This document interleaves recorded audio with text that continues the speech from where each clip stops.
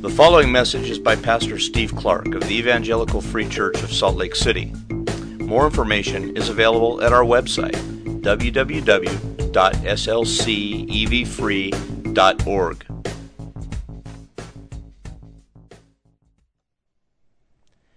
Here you'll notice that it's through kindergarten that we're dismissing today, which means that for the first time for some of us, first graders and second graders, this is going to be your first time in a sermon. And let me tell you how fun that is. Seriously, if you are a parent of first graders, second graders, or if you're sitting next to one, this is going to be different for them. So it's a good thing, but if Junior's a little fussy and whatnot, that's okay. We are a family here. And if you are a first grader or a second grader, I'm going to say some things that probably will be a little complicated. You can ask your mom or your dad or your grandparent, whoever you're sitting with, and that's okay too. You can talk if you need to about those sorts of things. And this is going to be a good experience, I think, for all of us. Let me pray.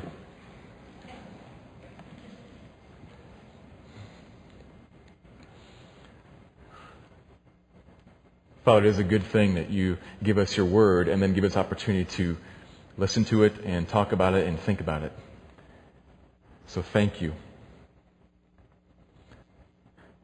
We are gathered here in great expectation that you, Father, Son, and Spirit, will part the heavens and part our hearts and come and speak eternal, life-changing truth, planting it in us and producing fruit that lasts forever.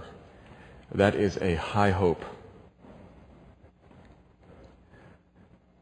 And so, Lord, we pray, would you give grace to do that? Would you give your Spirit to accomplish that in us? Because it's not just little kids' attention spans that wander. It's adult attention spans as well. And we have an enemy who does not want us to hear and does not want the seed to be planted and does not want it to grow. And so I pray, Father, commission your Spirit to come here and be in our midst, to give clarity and life to the words that I'm going to speak, to give direction to them, to protect them from error, and to cause them to come to hearts that are fertile soil. We ask you for the Spirit's power in that regard this morning here in this time. Move and work, that your church would be grown and that your people would be changed. And that those who are not yet your people would be called in and would see the beauty of Christ as the solution to their sin, would trust Him, be changed and saved. Father, do that here in our midst, for the glory of Christ and for the good of your people. Amen.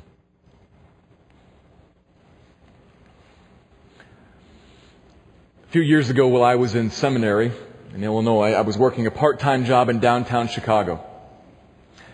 And one day, one of my coworkers who was sitting off to the side, kind of reading some online news, spoke up and said, "Hey, look at this. The spokesperson for the police department just made an announcement. Yesterday was the first day in over 5 years that nobody was murdered in the city of Chicago." So that caused us to talking and doing a little bit of math and trying to think through how many people that was. Every day for year after year after year. Multiple people, often. It's sobering if you think about how many murders that is in one city. That there was just one day in which there wasn't a murder in the city of Chicago.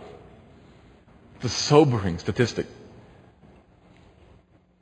And unfortunately, it's untrue. The fact of the matter is that there were many murders on that one day. Now, maybe they didn't get the title of murder, and maybe there wasn't a body, and maybe there hadn't been an actual crime committed, but even on that one day, hundreds of thousands, millions of people walked the streets of Chicago, and today, hundreds of thousands of people walk the streets of Salt Lake, bumping into others who offend them, who cross them, who block their goals and thwart their efforts, which leads to frustration and anger and slander and malice, which is murder in the mind and in the heart. Sometimes then it becomes murder with the tongue or physical violence with the hands. But God forbids all of that, the whole gamut. Anger and malice, slander and murder. And if we're honest, we hate it. We don't want to live with it. We would love to get away from it and to live in a place that none of that was even known. And that's what we turn our attention to today in the 6th commandment. We've been working our way through the book of Deuteronomy, and over the last month and a half or so, we've been focusing on the 10 commandments as they're found in Deuteronomy chapter 5. Last week, we turned a corner, so to speak, in our study of the commandments. A number of weeks, we've been looking at what's called the first table of the law, Numbers 1 through 4. And it's called a table because those commandments kind of form a unit. They are all concerned with the worship of God, how to relate properly to God. And to clarify, I say this every week, but I need to be really clear about this. It is not how to get into relationship with God. Anybody who teaches that if you keep these commandments, then you will get into relationship with God is wrong. It's the other way around. Given that you already have been brought into relationship with God, here's now how you live in a way that pleases Him. And the first 4 are a unit about specifically relating to God. And then we turn the corner, moving into what's called the second table of the law, because moving away from the purely vertical relationship now into the horizontal, the second table deals with people relating to other people. Number 5, 5th commandment, people relating to those in their family, and then 6 and following, those who are out in the community at large. That brings us to the 6th commandment today. So we're going to be looking at, it's one verse, but I'm going to read the whole setup. I'm going to go back to verse 6 and read it so we get the whole context. I'm going to begin in Deuteronomy chapter 5, verse 6. He says, I am the Lord your God, who brought you out of the land of Egypt, out of the house of slavery. You shall have no other gods before me. You shall not make for yourself a carved image or any likeness of anything that is in heaven above, or that is on the earth beneath, or that is in the water under the earth. You shall not bow down to them or serve them. For I, the Lord your God, am a jealous God, visiting the iniquity of the fathers on the children, to the 3rd and 4th generation of those who hate me, but showing steadfast love to thousands of those who love me and keep my commandments. You shall not take the name of the Lord your God in vain, for the Lord will not hold him guiltless who takes his name in vain. Observe the Sabbath day to keep it holy, as the Lord your God commanded you. 6 days you shall labor and do all your work, but the 7th day is a Sabbath to the Lord your God. On it you shall not do any work, you, or your son, or your daughter, or your male servant, or your female servant, or your ox, or your donkey, or any of your livestock, or the sojourner who is within your gates, that your male servant and your female servant may rest as well as you. You shall remember that you were a slave in the land of Egypt, and the Lord your God brought you out from there with a mighty hand and an outstretched arm. Therefore, the Lord your God commanded you to keep the Sabbath day. Honor your father and your mother, as the Lord your God commanded you, that your days may be long and that it may go well with you in the land that the Lord your God is giving you. And for today, you shall not murder. The verse is obviously very short. In Hebrew, it's just 2 words. Not, you shall murder. Really, really blunt, really clear. Perhaps some of us, though, know it as you shall not kill. A different English word there in the translation, which is totally fine as long as we understand exactly what's being talked about. This is not referring to killing of any and every sort. We're not talking about killing animals or plants, for instance. It's about people. And in the realm of people, it's not about killing people of any and every sort. It's not about self-defense, for instance, or war. Word that's translated here, kill or murder, depending on your translation, is ever used in a judicial context or in a military context. We're not talking about governments as they act as governments. We're talking about people, individuals. That's not to say that everything that governments do in executing criminals or in executing wars is all good and fine. There are, of course, illegitimate and immoral actions that governments take. I'm just saying that's another issue that's not included in the sixth commandment. Here in this verse, we're talking about individuals acting as individuals, not as soldiers or police officers. Individuals taking the life of another individual, another human being.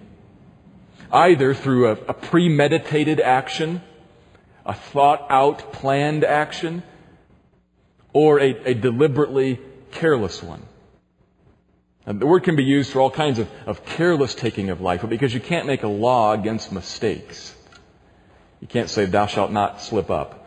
We're not talking about mistakes. We're talking about either premeditated murder or the killing of life that's criminally responsible. For instance, if I was shooting skeet in my backyard and happened to hit my neighbor.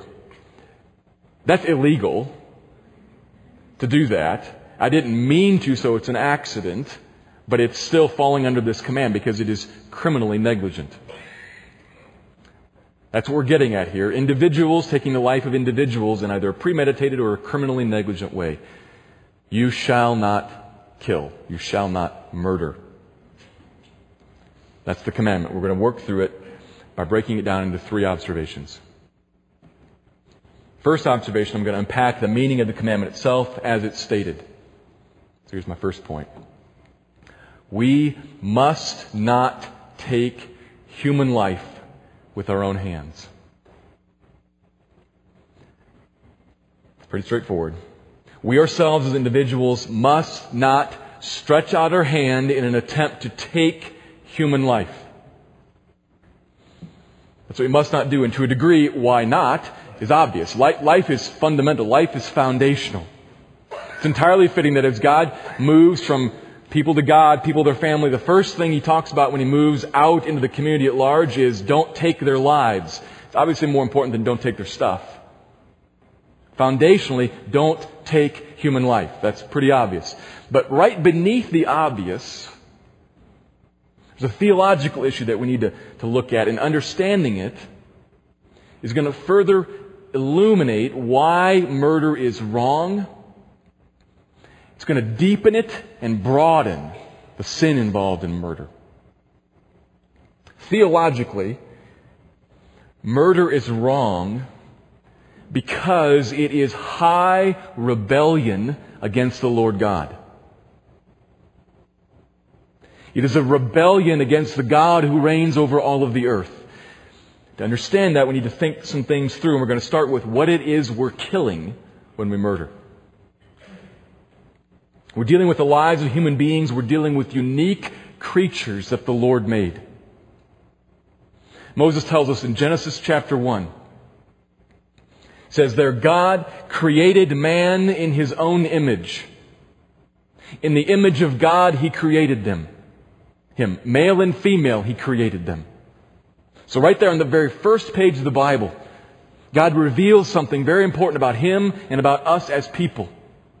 He created. 3 times He says that. He created us in His image. We alone, we human beings alone, are the image bearers of God. Out of all of the creation, out of everything else that God made, we are most closely connected to Him.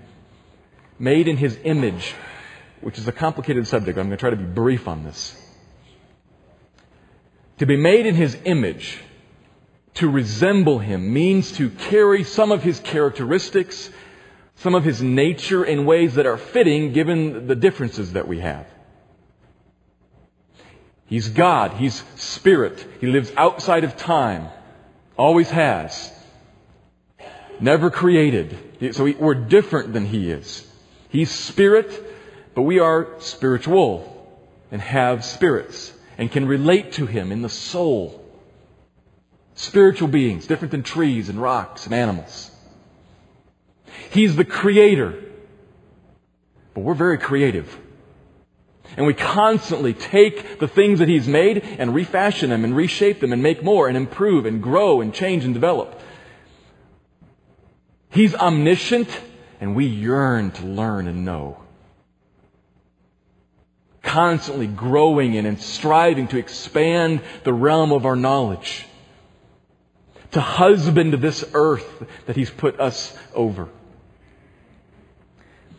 There are many ways that we humans are most like God. Anatomy isn't one of them.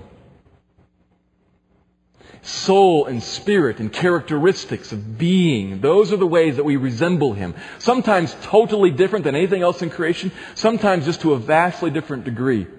But we human beings are made in His image, are closest to Him, are His unique delight and the object of His saving work. And to strike at and kill that image is a high offense against God. Which incidentally is why Satan hates and seeks to destroy people. Not dogs, not camels, not oak trees. People.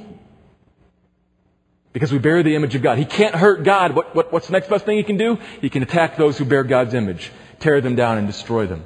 To strike the image of God is an attack on God.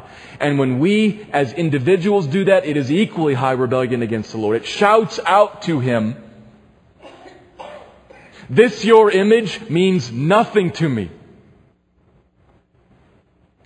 This right here, this your image, I regard it as of no consequence and of no value. What I do value is that which this image blocks, my own convenience, my personal wealth, my sick pleasure, my honor. That's what I value. And I will reach out my hand and strike down your image so as to get what I want." High rebellion. To strike the image of God for my sake. A rebellion made doubly offensive because of the audacity of the murderer to claim authority over life. Here are all the pronouns in that previous statement. I regard as of no value. I most value my honor, my wealth.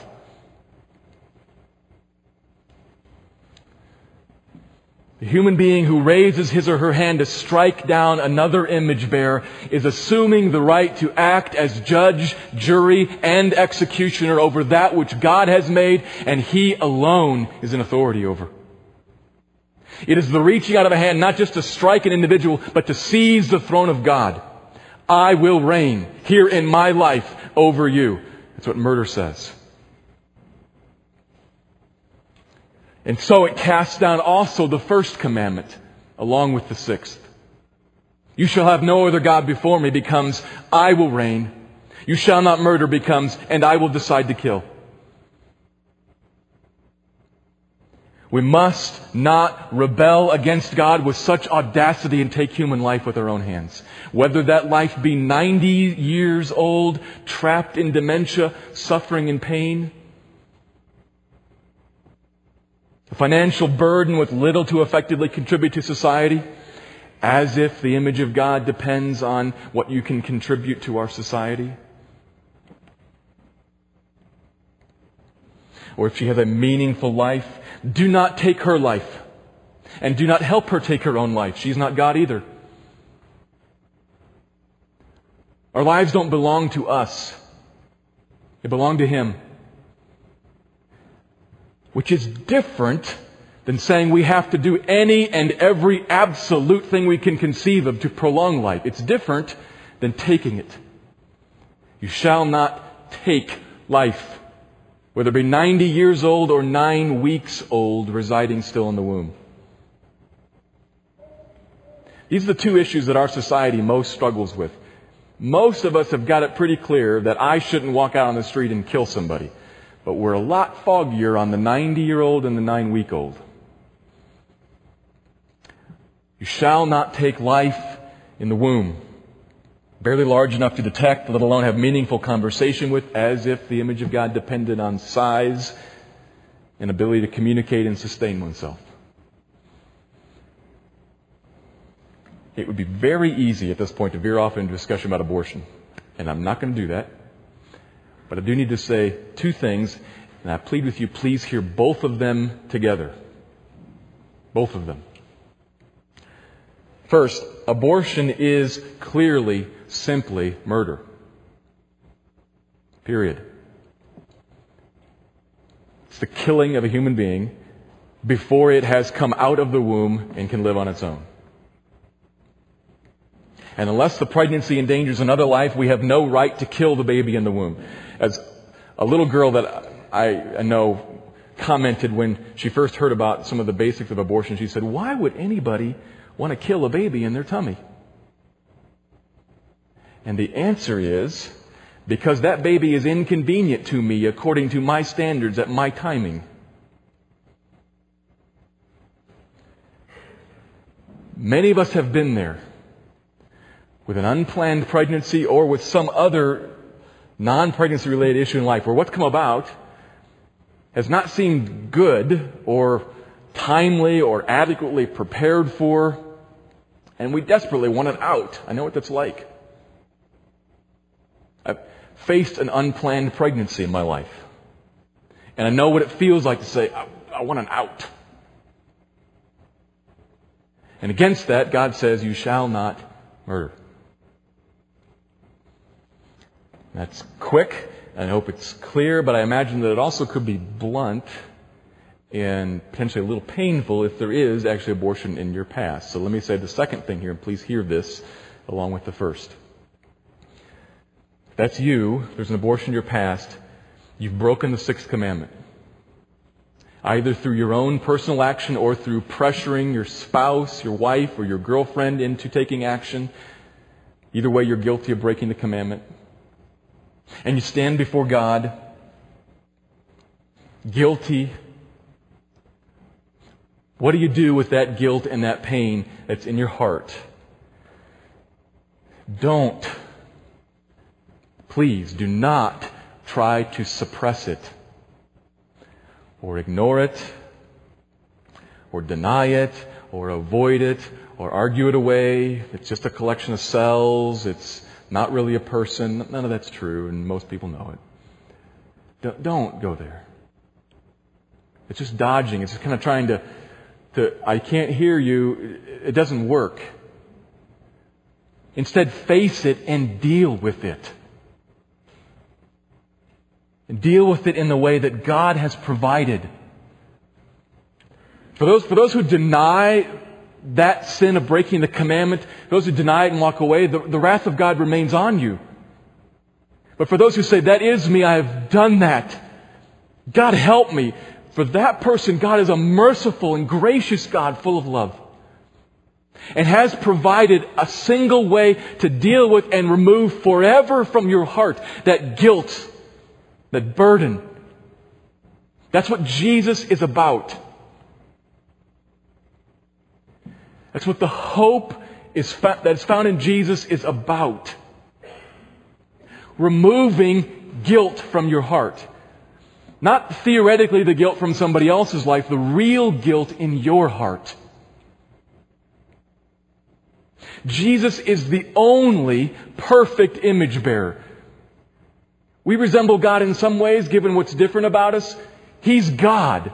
He's exactly like Him, the exact representation of His being, and came to earth and perfectly kept the sixth commandment, never taking life, but always feeding it and nurturing it and growing it. Yet, though He's not a lawbreaker, He died to pay the penalty for lawbreakers. That's what the cross is about. So the guilt that's in your heart can be placed on Him and dealt with in God's eyes, so that He can look at you and say, my beloved, grace to you who is in the Lord Jesus Christ. That happens if and only if you trust Jesus and say, Jesus, I am guilty. Please take my guilt and my sin and pay for it on the cross and cleanse me in my heart. Give me hope and love. Please. I trust you for that. I can't find it anywhere else. Deal with Him like that. He'll wash you clean and give you a new life. That's how God can deal with your law breaking. That's how God can deal with my law breaking, with all of our law breaking. Because, well, some of us have broken the sixth commandment by actually reaching out and taking life with our own hands, whether it be on the two ends of life or somewhere in the middle, perhaps. Some of us are right there. But the rest of us who haven't physically done this need to stop and think for a second. I remember the time when I was in college and I first felt this sense of relief that, I'm not breaking the Ten Commandments anymore. This is great. I became a Christian in college, and as a relatively new Christian, hadn't thought much about the Ten Commandments until some things were brought up. And I can remember sitting in a particular sermon from the pastor's perspective. I would have been sitting over here in the pew. I remember the church, remember how it looked. When I began to, it kind of dawned on me as he was starting to talk about some of the Ten Commandments, and I realized, man, this is great. Praise God, He has grown me already so that I'm not breaking these commandments anymore. To put it in the context of today's sermon, he wasn't talking about these things exactly, but I would be thinking, man, I haven't been involved in any euthanasia. Praise God. I haven't been involved in the abortion. Praise God. So, this is a good warning for me. I know how I shouldn't proceed if I face some of those circumstances in the future, but praise God. He has done a work in me. This doesn't really directly apply to me, and I was feeling pretty good. But unfortunately, as is always the case, the pastor kept talking.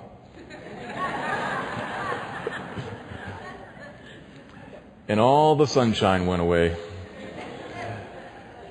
As I realized how far from keeping the commandments I was. And all he had to do to prove that was bring up Jesus. Which he did. The clouds set in on me. Jesus is going to tell us, as we look at him this morning, that every single one of us has broken the sixth commandment. Already today, surely again by dinner time. We're all lawbreakers. And every single one of us worthy only of God's wrath. Turn to the second observation here. First observation, we thought a little bit about what lies behind murder, what makes it particularly evil. It's a sinful action that springs from a heart that is in rebellion against God, that says, I will strike your image, it means nothing to me, and I will assume authority and the right to do that. Realizing that kind of the theological background, as I said, deepens and widens what the sixth commandment is about. So along those lines, here's the second observation. We must not take human life with our lips or with our hearts. We must not murder with our hands, but beyond that, or really usually before that, we must not take human life with the heart or with the lips, what we say.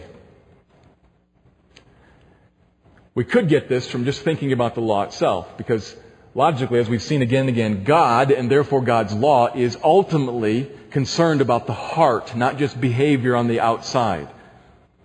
So we could kind of reason this through and say, okay, this is about a behavior, but there must be a heart attitude back there behind it somewhere that God's after. That would be true, but we don't have to just reason it through. Jesus makes the implied explicit in Matthew chapter 5, the Sermon on the Mount. Verse 21 of Matthew 5, Jesus says, You have heard that it was said to those of old, You shall not murder. And whoever murders will be liable to judgment. That's right out of the law. We just saw that. You break the law, murder, you'll be guilty and you face judgment. But then he continues. But I say to you that everyone who is angry with his brother will be liable to judgment. Whoever insults his brother will be liable to the council. And whoever says, You fool, will be liable to the hell of fire. Uh-oh. If you think that through, and I mentioned the crowd that day must have thought, what? All the sunshine runs away. And the clouds start setting in. So it's not just murder, but anger and insult and scorn. All of it together breaks the sixth commandment and makes me equally liable to the hell of fire. Not just physically taking somebody's life, scorning them. Same deal. Because, here's the issue, all those things at the core are the same. They're different shades of the same color. They're at different places on a spectrum, but they're all on the same spectrum. It starts out with an attitude and perhaps leads to an action, but it's the attitude, the heart that God is concerned about, that He's after. The same basic thing going on inside of me. I make a judgment. I make a determination that how you have acted or what you have said is wrong and it violates my standards. And I determine that there will be a penalty paid for it right now, in my timing, my penalty. And so I steward over my mind, or perhaps I spout something out with my lips, or maybe I actually reach out my hand and strike you. Same basic thing going on inside of here. We need to hang out here for a moment on the anatomy of anger. Anger is a desire thwarted. Think that through. Anger is a desire thwarted, blocked. An expectation or a goal that you were pursuing, you were after, and somebody got in the way and stopped it. When you're angry at another person, now, little aside here, it is conceivably, hypothetically possible that it's a righteous anger. Maybe. I'm not sure if I've ever been righteously angry in my whole life, but it is conceivably possible that you might genuinely be angry with somebody else for a great sin and injustice that they have committed against somebody else. You're angry for the honor of God being torn down and for other people being hurt. But often, even in those cases, what we're just doing is we're masking self-interested anger.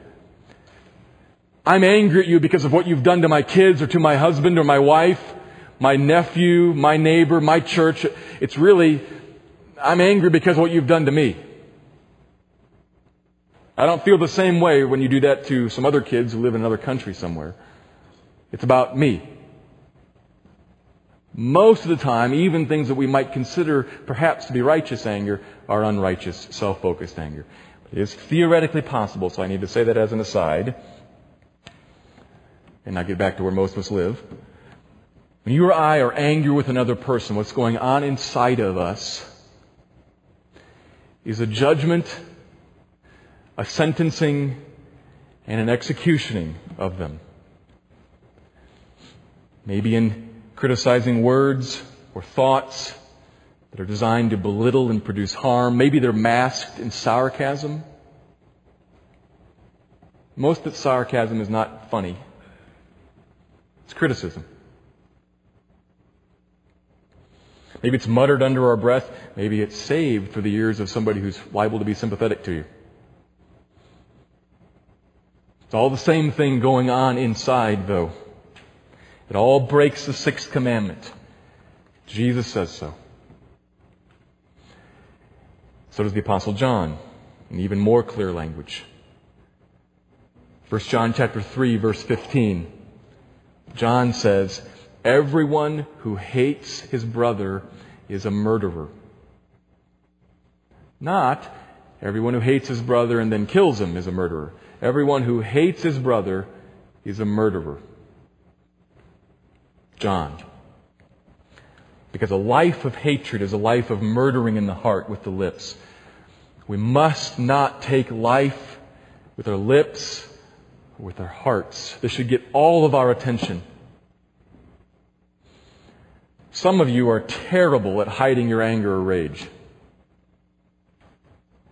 Maybe in certain settings, but in other settings you're just terrible at it. You fly off the handle at any and everything.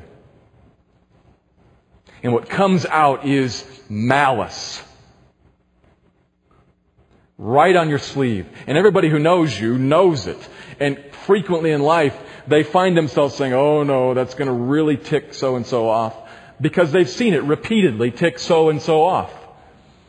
They know it's going to happen. You criticize, you ridicule, you argue, you fight, you slander, you malign, and you generally respond with anger in great frequency.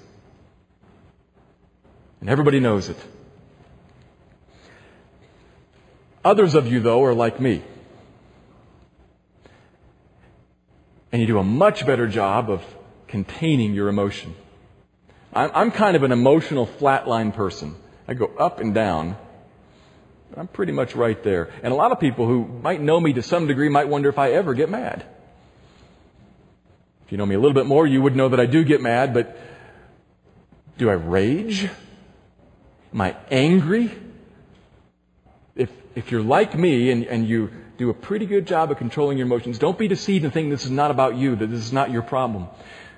Look at your heart and look at the private situations. Maybe you, as you drive home from the meeting in your car all by yourself, maybe that's when you tell the person off. Maybe you just seethe inside. Dump it on somebody else. Or go home and punch a hole in the wall or chop wood all night. Because you're angry and you want to pour it out on something. You can't pour it out on that person, so I'm going to take it out on this inanimate object. Some of us are married, and the spouses know, my spouse is both of those people. The latter one in public and the former one in private. And you rage at home and smile at church.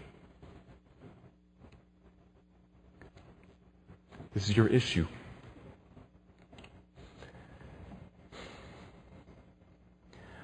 We must not do this. It is sin. And realize where it comes from. I'm going to talk a little more about, in the next point here, about how to get rid of it. But realize, first, this is the part where you say, that is me. This is my issue. I assume the role of God, and I make judgments and determinations about what should and should not be, and then I act to bring it about, to deliver myself to the situation I should be in, and to punish you in some way or another. Don't rationalize your anger. It is not just your personality. It is not a disorder. It is sin, a desire thwarted.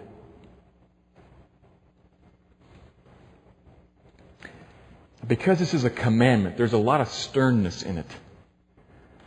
But we could flip it and think about this from another angle for just a minute. There is also much misery in constantly being mad. You know that.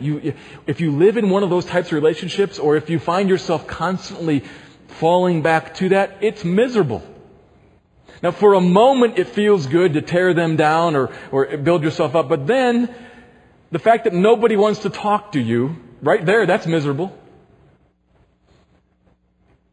The fact that there's conflict and discord constantly in your life, that's misery. The psalmist says how good and pleasing it is when brothers dwell together in unity. And then he has some beautiful imagery about oil pouring down, oil of blessing pouring down the high priest, down his beard. Shining and glistening like the sun, like dew falling on a mountain. It's beautiful, and you don't know any of that because you're angry. Constantly reaching out, at least with your heart, maybe with your lips, to strike against other people. We want to get rid of this. We have to, because it's a commandment, but we also want to. If it's you, you don't want this. We don't want this as a community. That's a major barrier to community, is it not? We don't want that as a community. You don't want this. Which brings us to our third observation.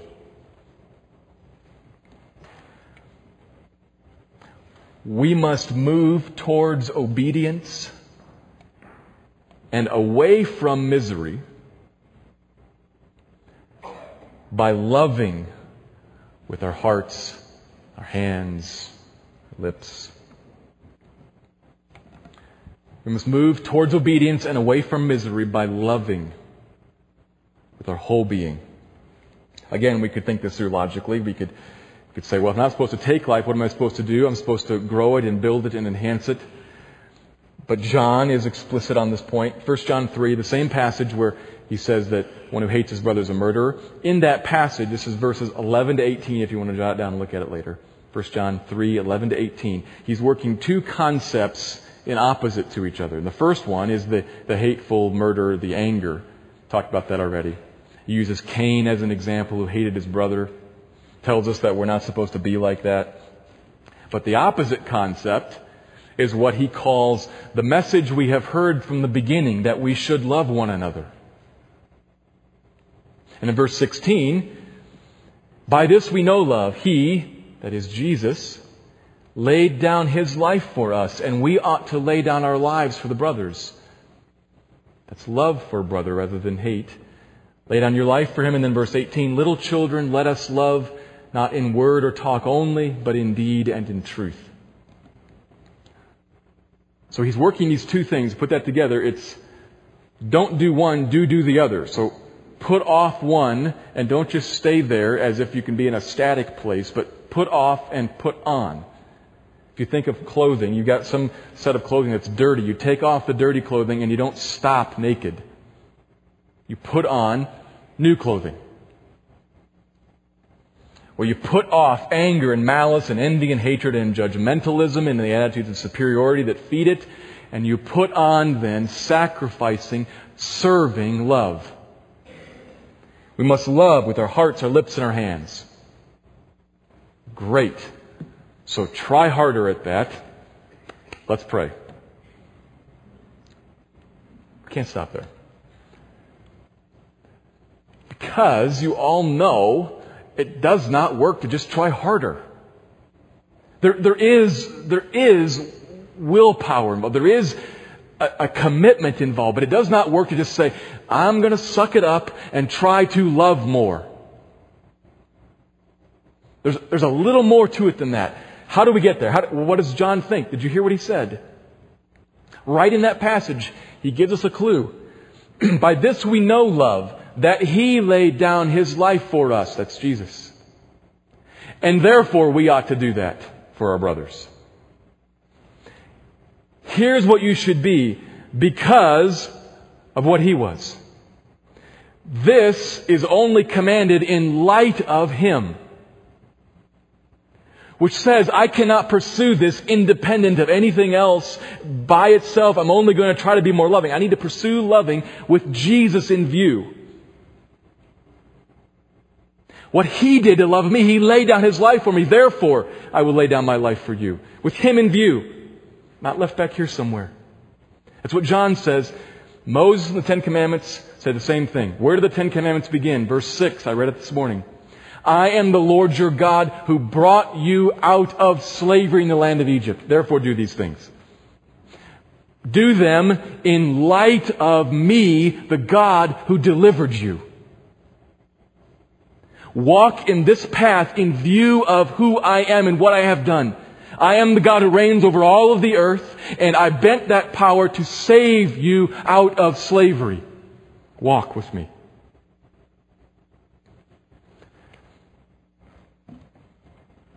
This is a supernatural spiritual change that I'm talking about here. So I can't give you a program that says, do these three things and then you will be more loving. It doesn't quite work that way. God has to open eyes. But He opens eyes while we are looking. And what we are to be looking at is the Lord our God who has delivered us from slavery in Jesus laying down His life for us. And then likewise, love your brother. That's what we look at, and what happens as we look at that and pray, God, open my eyes. That He does. And a supernatural change happens inside. And I am finding it more and more abhorrent that I would seize the throne of God and pass judgment on His creatures. He is the Lord my God.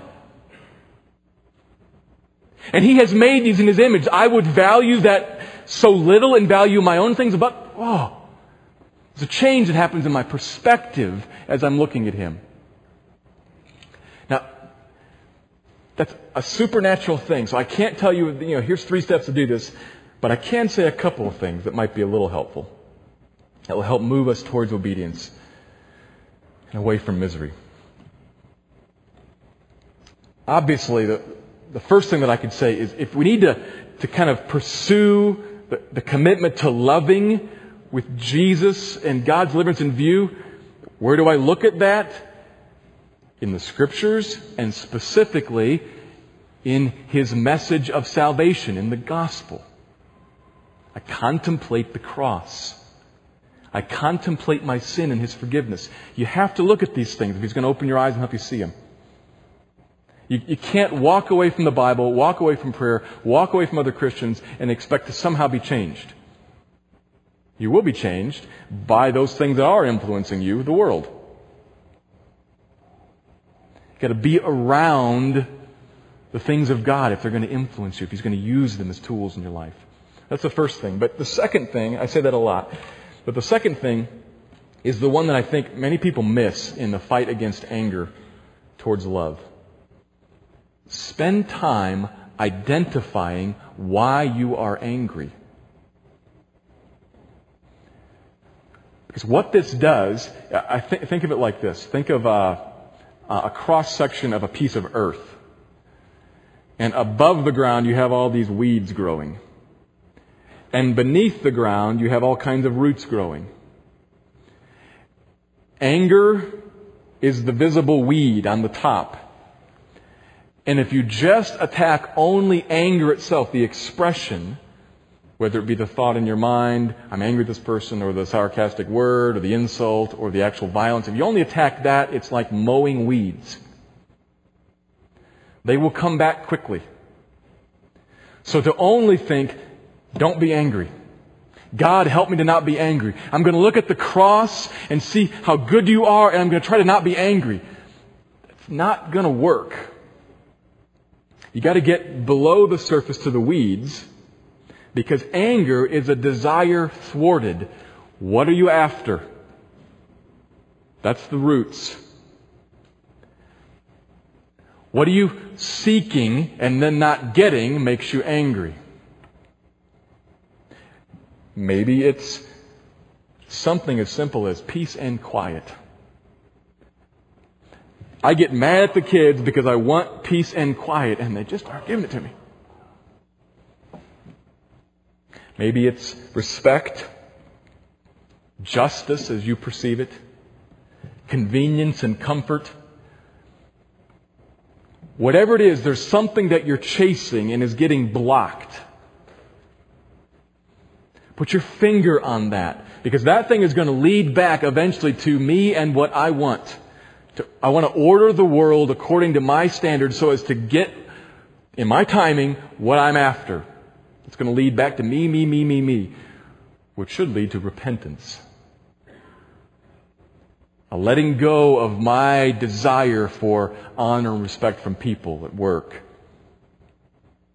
A letting go of the convenience of not getting cut off in traffic and not running into road work, and so that I can be there on time and have a peaceful drive. The convenience of peace and quiet.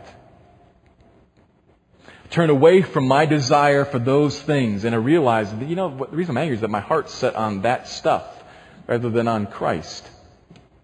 So repent from setting my heart on that stuff and turn to Him. Why would I do that? Well, look at Him in His deliverance and at the cross. He's much better than having a life that's ordered around peace and quiet or honor and respect. The Lord bestows honor and favor. The Lord is, in His presence there is fullness of joy. I don't need peace and quiet for that. And then I can pursue peace and quiet in a non-angry way, if that's appropriate. And where there actually is, if one of the things I find that I'm pursuing is actually a real injustice, because we face those things in this world, there is such a thing as real injustice. What do you do with that? What did Jesus do with that? could jot down 1 Peter 2, 21 to 23, where Peter tells us that Jesus left us an example. When he was reviled, he did not revile in return. When insulted, he did not lash out. If there was ever an injustice done, it was the crucifixion of Jesus. As they spit on him and beat him and mocked him and scorned him, he had every right to say, no, let me clarify something here. And silent like a sheep led to slaughter, he went to the cross, as Peter says, entrusting himself to him who judges justly. And so he cut off the root of desiring real justice in this world, which is deserved and right. He cut off and threw it away and said, Father, you will deal with that exactly correctly. You will judge justly. I'm going to entrust that to you. Hang my heart on you, therefore not be angry. More could be said on all of that, but I think that gives some tracks to run down. Put your finger on what it is that you actually are angry about, what it is that you want that's being thwarted. Repent of that, turn to Christ in that area, and then fight against anger on the top of the surface. We're going to move towards communion right now, and I want to give you a chance here in silence to think this through. Maybe this is an issue for all of us. Maybe it is a particular issue for you. Think through. Try to put your finger on, as best you can, try to put your finger on what it is I'm angry about, what I want that I'm not getting. Maybe for some of us, what you need to write down is, talk to so-and-so about this later. Either to apologize to them or to have them help you work through what's going on in your heart. Maybe a parent, spouse, friend. But take a moment now to begin the process of kind of thinking it through and trying to put your finger on it. And I'm going to close with some prayer in just a minute. Father, I pray that you would speak and continue to speak to those of us in this room. As we move towards communion and we look at the cup and the bread and we partake of them, would you help us to see you and to be drawn to you in our hearts, drawn to you and away from our own agendas and our own desires. Help the conversations, maybe just maybe thoughts, maybe there'll be physical conversations. Help the conversations to continue as we try to put our finger on what we need to address and give grace, heart-changing mercy. Pray this in the name of Jesus. Amen.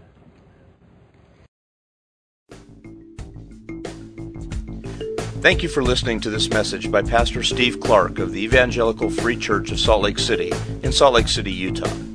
Feel free to make copies of this message to give to others, but please do not charge for these copies or alter the content in any way without permission.